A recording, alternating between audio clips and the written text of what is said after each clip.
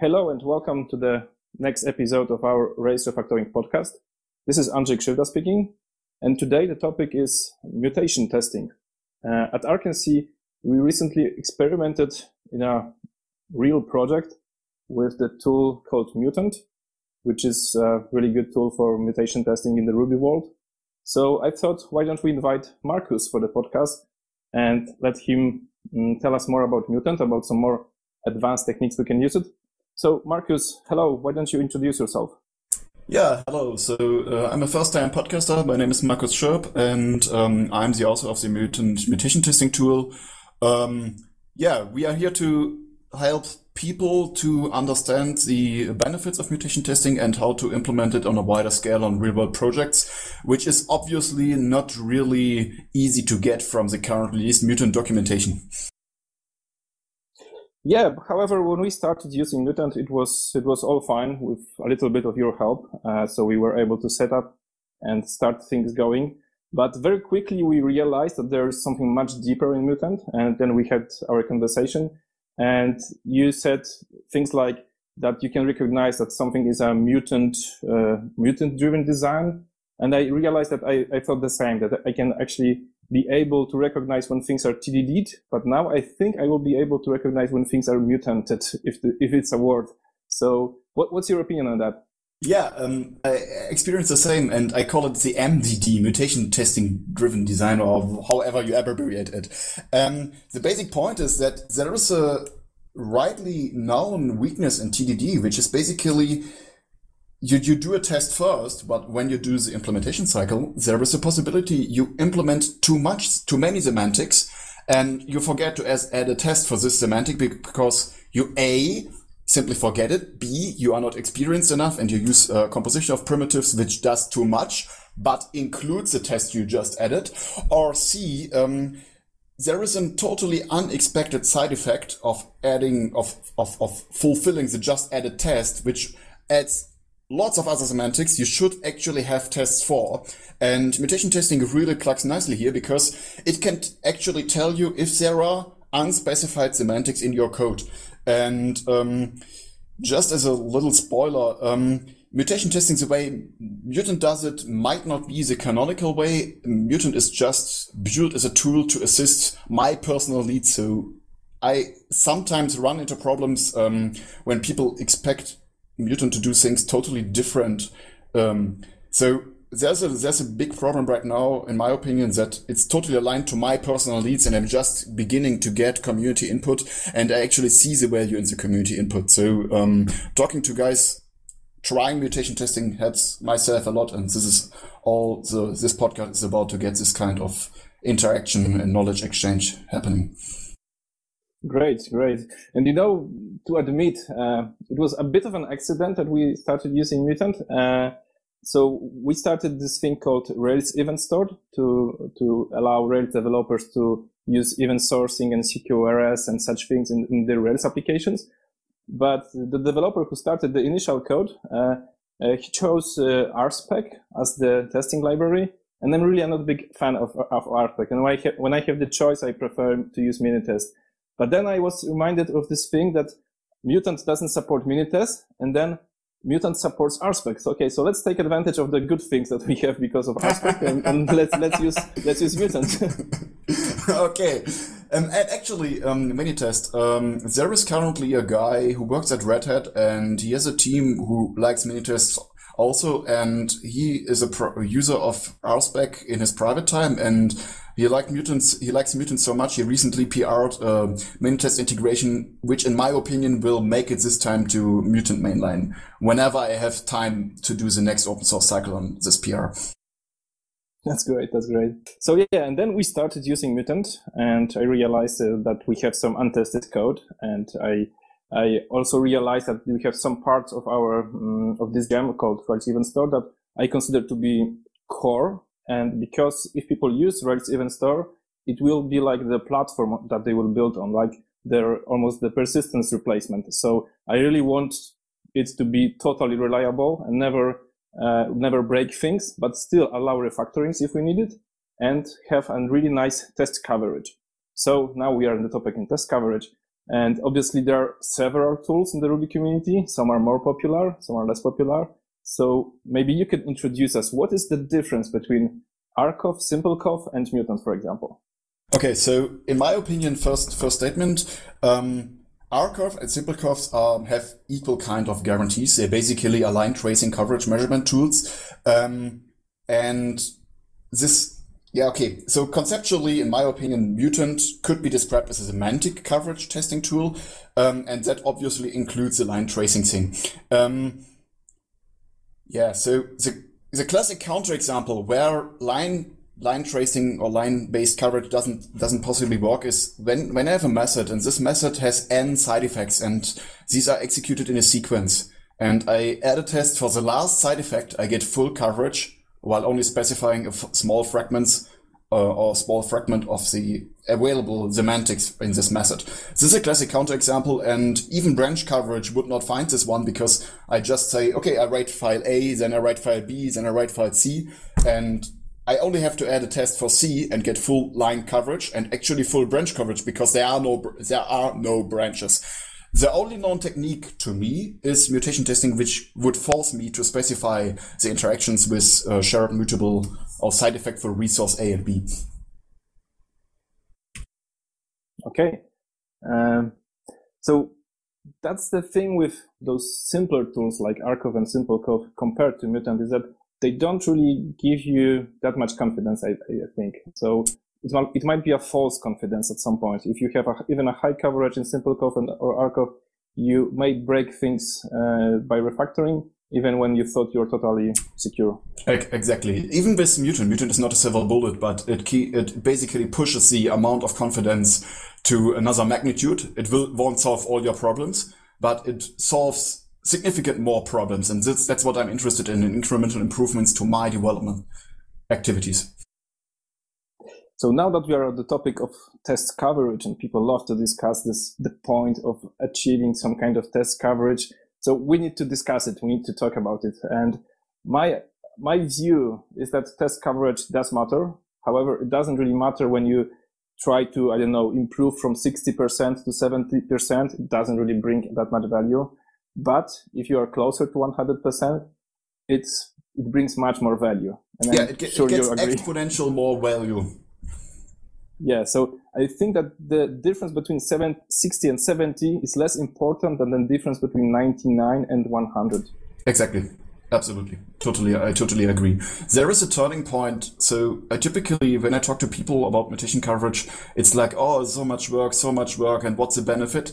But I typically have to convince them to give them a little bit of more forward trust to say, okay, so instead to aim for 100% coverage for the whole project, let's take something tricky, a small unit, and get 100% coverage there. Then you can expect, and then just keep it at 100% coverage. And after one development cycle or two development cycles, look back into the difference of pain this module after achieving 100% coverage and keeping it there.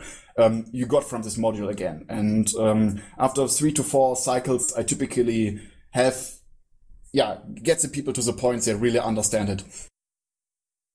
Yeah, and also obviously there's a difference. So if you start with a legacy code base that wasn't really well tested, you have a different starting point. So you need to improve the test coverage to a certain level.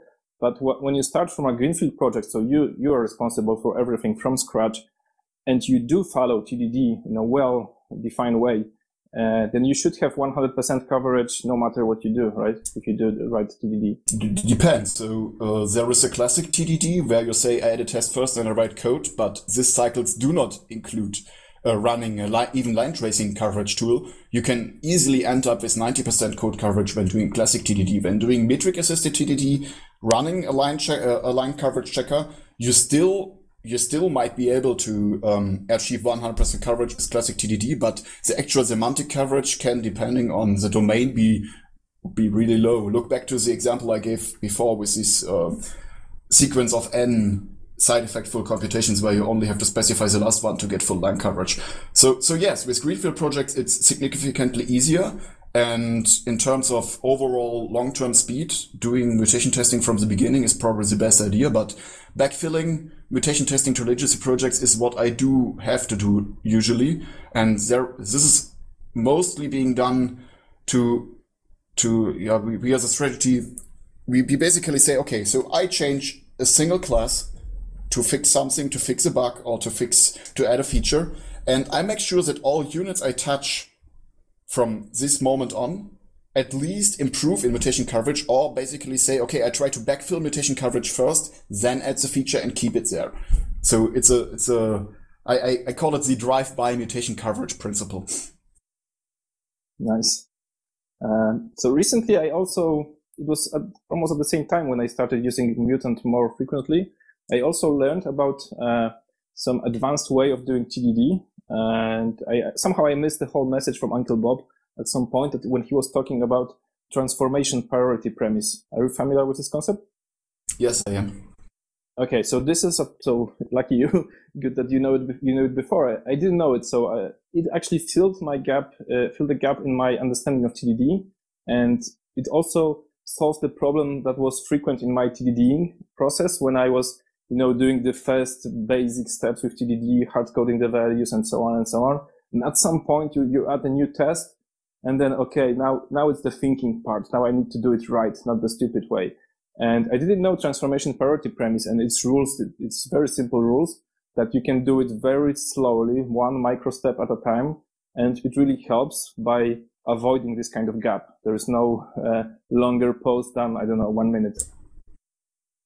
Yeah, exactly. So I typically recommend to run mutation testing on the subject you are currently working on after any decent improvement you had in your TDD cycle. So you don't have to do it on every cycle. You do not have to do it, but you do not have to do it after 2 cycles. It should be your own judgment when you say, okay, I need help here. But before I submit my changes to PR, via RPR, I typically make sure that everything I touch stays at 100% coverage or at least improved. But everything I add totally fresh should be at 100% coverage. And this basically helps me to to do the transformation priority premise correctly. Okay. What else? What else here? So also when we do the whatever TDD, mutation testing, and all those things, at some point we need to decide what is the current unit you work on. What is your preferred level of granularity? What do you run mutation testing against when you are in the TDD cycle? This is a very tough question because it depends on the impact of the change. So I typically try to get the change separated into the following steps. So first I fix code style, which always, because my code style, even when I'm on the same project within 1 month, my code style basically shifts a bit. I shift preferences from quoting preference, whatever. So the first thing I do is to make sure that all code I have to touch is perfectly in line with my code style. The second thing is I fix any known fixmes which somehow belong to the change I plan. So I have a really, really flat and even ground to base my change on. And then I start the typical TDD cycle, and try to do the least possible improvement I can possibly PR. So when I'm working on a feature, I typically have to adjust interfaces first to plug my feature in. But I try to get this interface adjustment back into mainline before I start with a real feature branch. So this is obviously the optimum case, but there's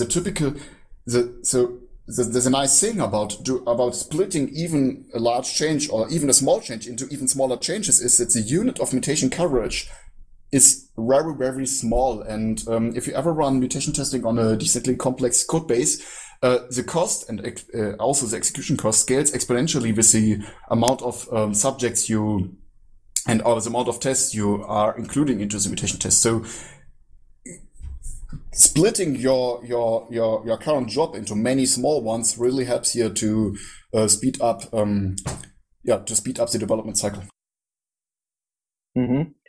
So I've at some point I wrote a blog post, and at the end I will put a link in the show notes, that classes are not always units. And when I look at typical Redis application, I often see the problem that people test every single class in isolation, and then they mock out everything possible.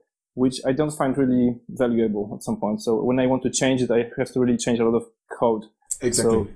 So you agree here, right? That the class is a bit I too low agree. level. So classes are sometimes a very good guidance to define units, but there are lots of corner cases, or actually lots of counter cases where you shouldn't never think about doing the class as a unit.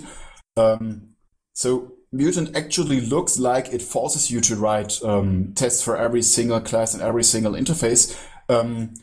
That should be probably a dedicated blog post on how to avoid this sort error that Mutant tries to enforce this. I typically have my unit structured in a way that there is some kind of a topper level class, and I try to mutation cover all classes which live into this top level class namespace, which are considered private classes, implementation details, whatever, through the public interface of the unit. There are very rare cases where I actually have to say, okay, I write a dedicated test for this specific edge case because it's so uneasy to target through the public interface, but most likely I'm just cementing a smell there, so I try to avoid this.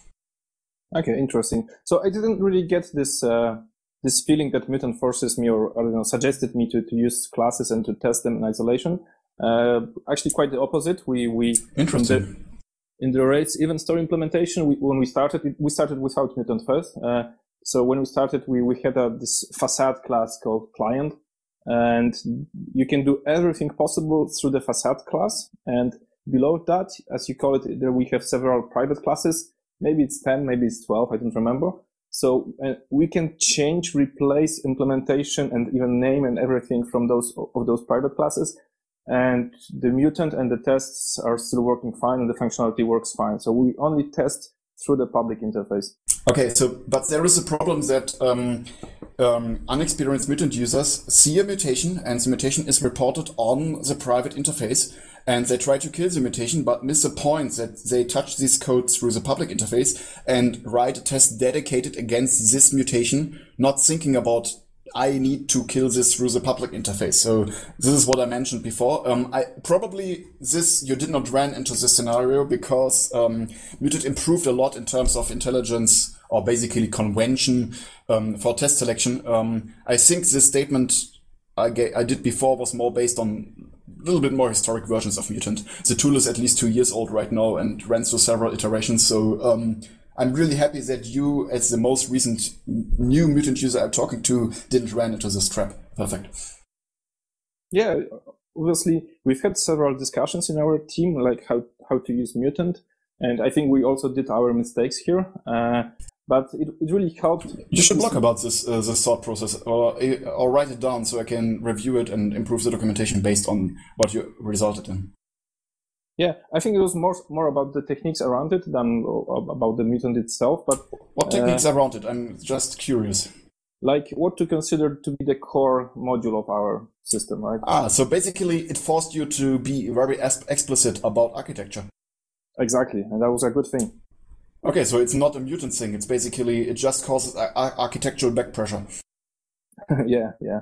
So we had to define. So at first I thought, okay, everything is important in our system, right? Let's aim for the 100% of Mutant coverage everywhere. But then I realized that while it's a good goal, it doesn't need to be like very strict goal, because what we did, we set at some point with your help, we set up the continuous integration on Travis CI, and we let it run Mutant after every push, and the build passes only when we have Mutant coverage at some point. And right now this is 100%, I think. So that's the default. So that was good. But then I realized that certain modules don't need to be 100% if there is any really proper reason to not to have 100%. So I can only suggest that you on the long-term target, whenever you touch these currently not 100% covered modules, you should think about adding them to the 100% covered set over the time. That's only my recommendation, because from my observations, and I try to get 100% mutation coverage on legacy Rails code bases I'm working on, that it, at least while trying to get the coverage, you might not achieve it the first time, you might not achieve it the second time, whatever, but you always find something significant to fix there. Right. Okay, so let's talk about testing and with Rails and mutation coverage. So I find it, with having worked on with mutation coverage on Rails infected environments and pure Ruby environments, I find it exponentially harder to deal with Rails in mutation coverage because there is more mutable global resources which basically cause back pressure to the way mutant executes things. So with running mutant against the test suite has to fulfill some basic properties. The first property is that you need to be able to rerun the test suite multiple times and multiple times in the same process. So it shouldn't leak garbage in memory. And it should pass multiple times in the same process. And it shouldn't share values cross processes because of the way mutant parallelizes things. So when using mutant on a traditional Rails code base that has database heavy tests, you run into particular difficulties. And I'm curious if you experience it the same with Rails Event Store. Kind of, yes. So Rails Event Store, the core of the system, that is not Rails dependent, and I want to keep it isolated from the Rails parts. Is it tested without loading Rails? We test it with loaded Active Record, I think, at the moment. Yeah, that's good, because I always encourage people, especially for mutation testing. It might sound like a good idea that you try to test it in isolation, but because Rails infects everything via monkey patches, that testing some piece of code without Rails loaded is, when it's supposed to be used with Rails, is not giving accurate results, in my opinion. Okay, so even Active Record might not be enough because some places might use active support, for example, right? Yeah, when you load Active Record, you load active support transitively. There is no chance to avoid this, sadly. Sure. Okay, so what we did at first is we followed the architecture that we usually do in Rails applications. So we isolated from Active Record by using the repository pattern. So the repository pattern this is the class responsible for retrieving data from Active Record, but then it repackaged the data into some kind of our data structures and it returns them to us. So what it means in practice is that in the tests, we used in-memory repository. So that was an equivalent of the real Active Record repository. It has the same interface. It returns the same data, but it has a different implementation. It keeps the data in memory instead of like in the database table. So you can reset this in-memory repository between tests. Yeah, that's what we did. Yes. So we reset the data in memory. However, this is almost great and was almost enough for us. However, we don't really test the Active Record repository. So we can assume that it's once written, it's always great, right? It works. Okay.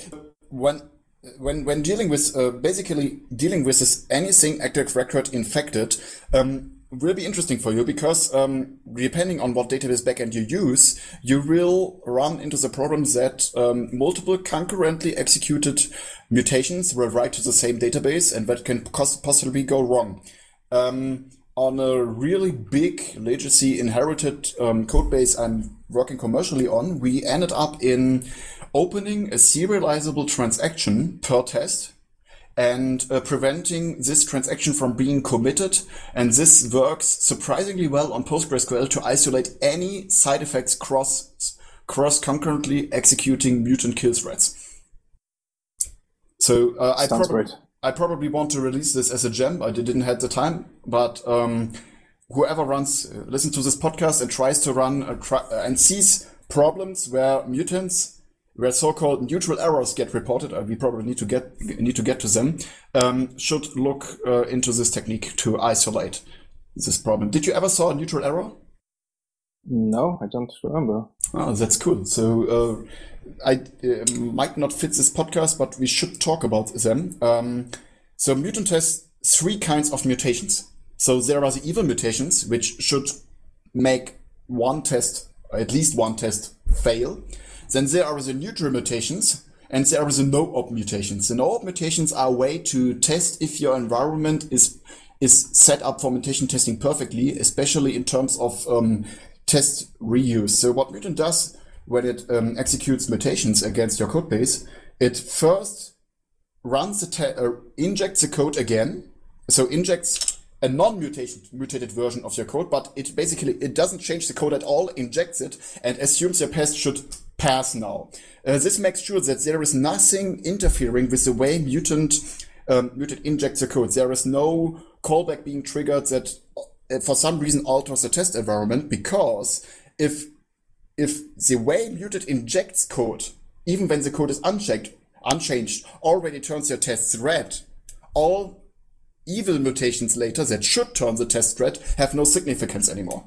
So whenever you see a neutral or no-op error being reported by mutant, you either have leaked test data from one test into the next test, or leaked data concurrently executing mutant kill threads. That's the only thing I want to add to this podcast, because when you have the situation, check the repository, we should have a section explaining what to do next soon.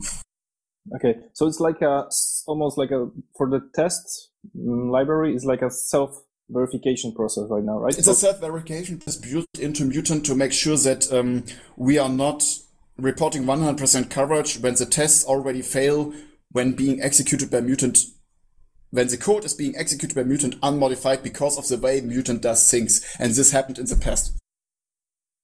Okay, cool. Especially that's complex with Rails, because Rails has a very indeterministic environment. There are lots of autoloads going on, lots of implicit behavior from hooked whatever stuff. So it turned out having this kind of test, especially for more complex applications. So Rails Event Store, I checked out the repository during this talk, is quite, which is a good thing. I do not blame that you wrote less code and it's not that complex. But when you look into bigger stuff, which touch the DB, you will run into problems with Mutant, and you need to look into this isolation stuff. Another idea is to limit the concurrency, which obviously makes it slower, but there is a J flag where you can specify to run with less kill threads. When you go to one kill thread, there's obviously no concurrency problem anymore. Cool. Yeah, and as you said, the Rails Event Store is really a small project, and it's also small by purpose. We don't really want to have it very big, and it is in its core, it does just basically two things. It stores the events, so it helps you with storing the events. It helps you with retrieving the events in different ways. And also it's responsible for publishing, so there is like kind of an observer pattern implemented. We are now working on also allowing people to use it in an async way. So there will be some async support as well. But overall, it's a very simple library, and we want to keep it very, very small and very simple. Did you ever use Mutant for a client project yet? No, I think there in one of our client projects, someone started using it in some isolated classes, but I wasn't involved in that. That was after your talk at Wrocław RB 1 year ago. There was a bit of buzz about this, and but we started using it. Till there is decent Minitest support, you guys, when you're using Minitest, Mutant is not off value right now for you. Yeah, but sometimes we inherit code bases that use RSpec, and there is no point in rewriting them. Yeah, sure. That absolutely makes sense. So, with the Rails Event Store, how do you decide which topic, which subjects or units should be 100% mutation tested? Right now, I think we just say that everything, that client, the facade, it needs to be 100%. Okay, interesting. Is there anything left to talk about right now? I'm because I'm a first-time podcaster, I'm probably not that good prepared, so you need to give me some kind of hint how to continue. Okay, so one more question. So when I was working with Rails Event Store with Mutant, I got to the point that, okay, I don't have this active record part covered. So I was thinking, oh, well, let me just implement a fake active record part that I will just replace. So I will replace active record during my test phase. And I started working on that. And after, I don't know, half an hour, I had the subset of active record that we were using, I had replaced. So the tests were working fine. It was just a subset for this project, very small. But then I realized, wait, someone had to do it. And then I was Googling and searching, and I was searching for in-memory active record, fake active record. And it seems like there is no such thing in our community, which was very surprising to me. It's not surprising to me because Active Record basically has an infinite interface, and whoever wants to write an in-memory adapter will soon just realize, don't do it, it's too much work. In my opinion, Active Record is not the way to do database abstraction. And the fact that we don't have a decent in-memory implementation is just just proves this point, because nobody wants to replicate it. The interface is bloated. It does too many things. It squashes so much implicit semantics into the so-called models. I don't think it's doable in a decent way. I think writing fake active record implementations for a specific project makes sense, but the universal one will probably never happen. Yeah, I agree that. Then I realized this actually, that what you said, that it's impossible. Yes. But then I realized also the second point you mentioned, that but it's possible to implement the subset that we are using. So if you have a huge application, then it's impossible because you're probably using almost everything from Active Record.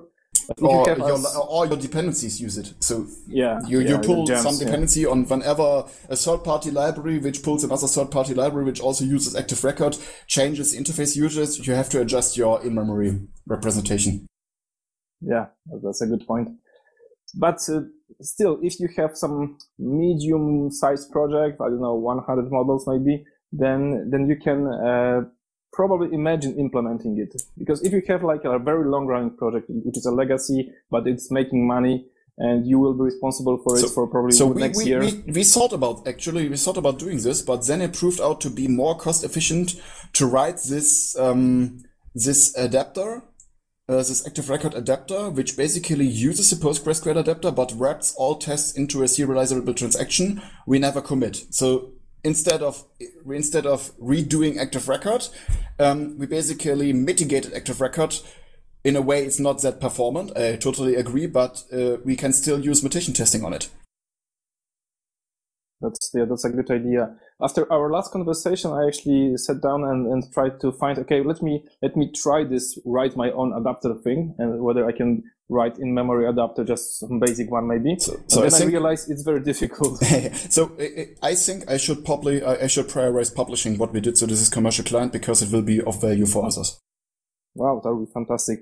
But overall, because you said you're wrapping the Postgres adapter, right? So you didn't write your own from scratch? No. We just make sure that all tests run isolated in the DB. Also a sophisticated version of Database Cleaner, which is, we basically dropped out Database Cleaner because it's not concurrency safe. And it's also an edge case which will probably only work correctly on PostgreSQL because the concurrency model does not suck. So the thing is that under mutation testing, we still hit the DB, we still get the speed penalty, but for this specific client, being able to mutation test Active Record models, because they won't go away because of a big third-party Rails engine we need to use, and there's no way we will re-implement this, we still wanted to use mutation testing on this Active Record infected units. So instead of writing the in-memory adapter, which is impossible, we decided to fix the way Active Record tests are isolated from each other. We are wrapping in serializable transactions we never commit, and you need to, it's out of the scope of this podcast, but a serialized transaction has several concurrency guarantees, which will blow up in case you try to commit it, but when you never commit it, you basically get a full or perfect enough fork of the database. And when you create this fork on the empty database, all tests are perfectly isolated from each other, at least on PostgreSQL. Wow, I'm looking forward to trying it once you publish it. Sure, I will. After this, I think it's the. I need to beef up the mutant documentation on this NoOp stuff and on especially on this Active Record stuff. And part of this should be at least a gist from the spec from this RSpec addition we did, which executes the required PostgreSQL statements prior and after the test to totally fork the DB state. I think I can do this next week or so. Okay, great. So I think it's time to slowly wrap up. Is there anything else that you would like to add to the conversation about mutation? No, because I'm a first-time podcaster, I'm totally overwhelmed by the fact that I'm getting recorded. So my brain is empty. You did very well. I can answer to any question, but right now I'm like, I cannot find anything I want to talk about, but please ask anything. I'm very happy to reply. I think we've covered all the topics that I wanted to mention. So perfect. Markus, it was really great to talk to you. I'm really inspired by your work, and also for all the people who listen to us. I look at the Mutant code base, and you can, if you are just starting with Ruby, or you're already doing Ruby for several years, but you want to see a good example of a Ruby code base, then Mutant is the place to go and look. It's a very advanced project overall, but you can see at the certain classes, the code conventions, really, really good. Simple code, very readable. Thank you. But one thing, Mutant is not fully self-covered yet, and I'm aiming for self-coverage, but self-covering a mutation testing engine requires some very funny hacks, but this is out of the scope of this podcast. But I'm heading towards this. So Mutant 1.0 will never happen unless Mutant is 100% mutation covered. That would be a nice point. Yeah, so that's exactly 1.0 I can imagine being released. Exactly. So thank you very much and see you. Yeah, see you later. Bye.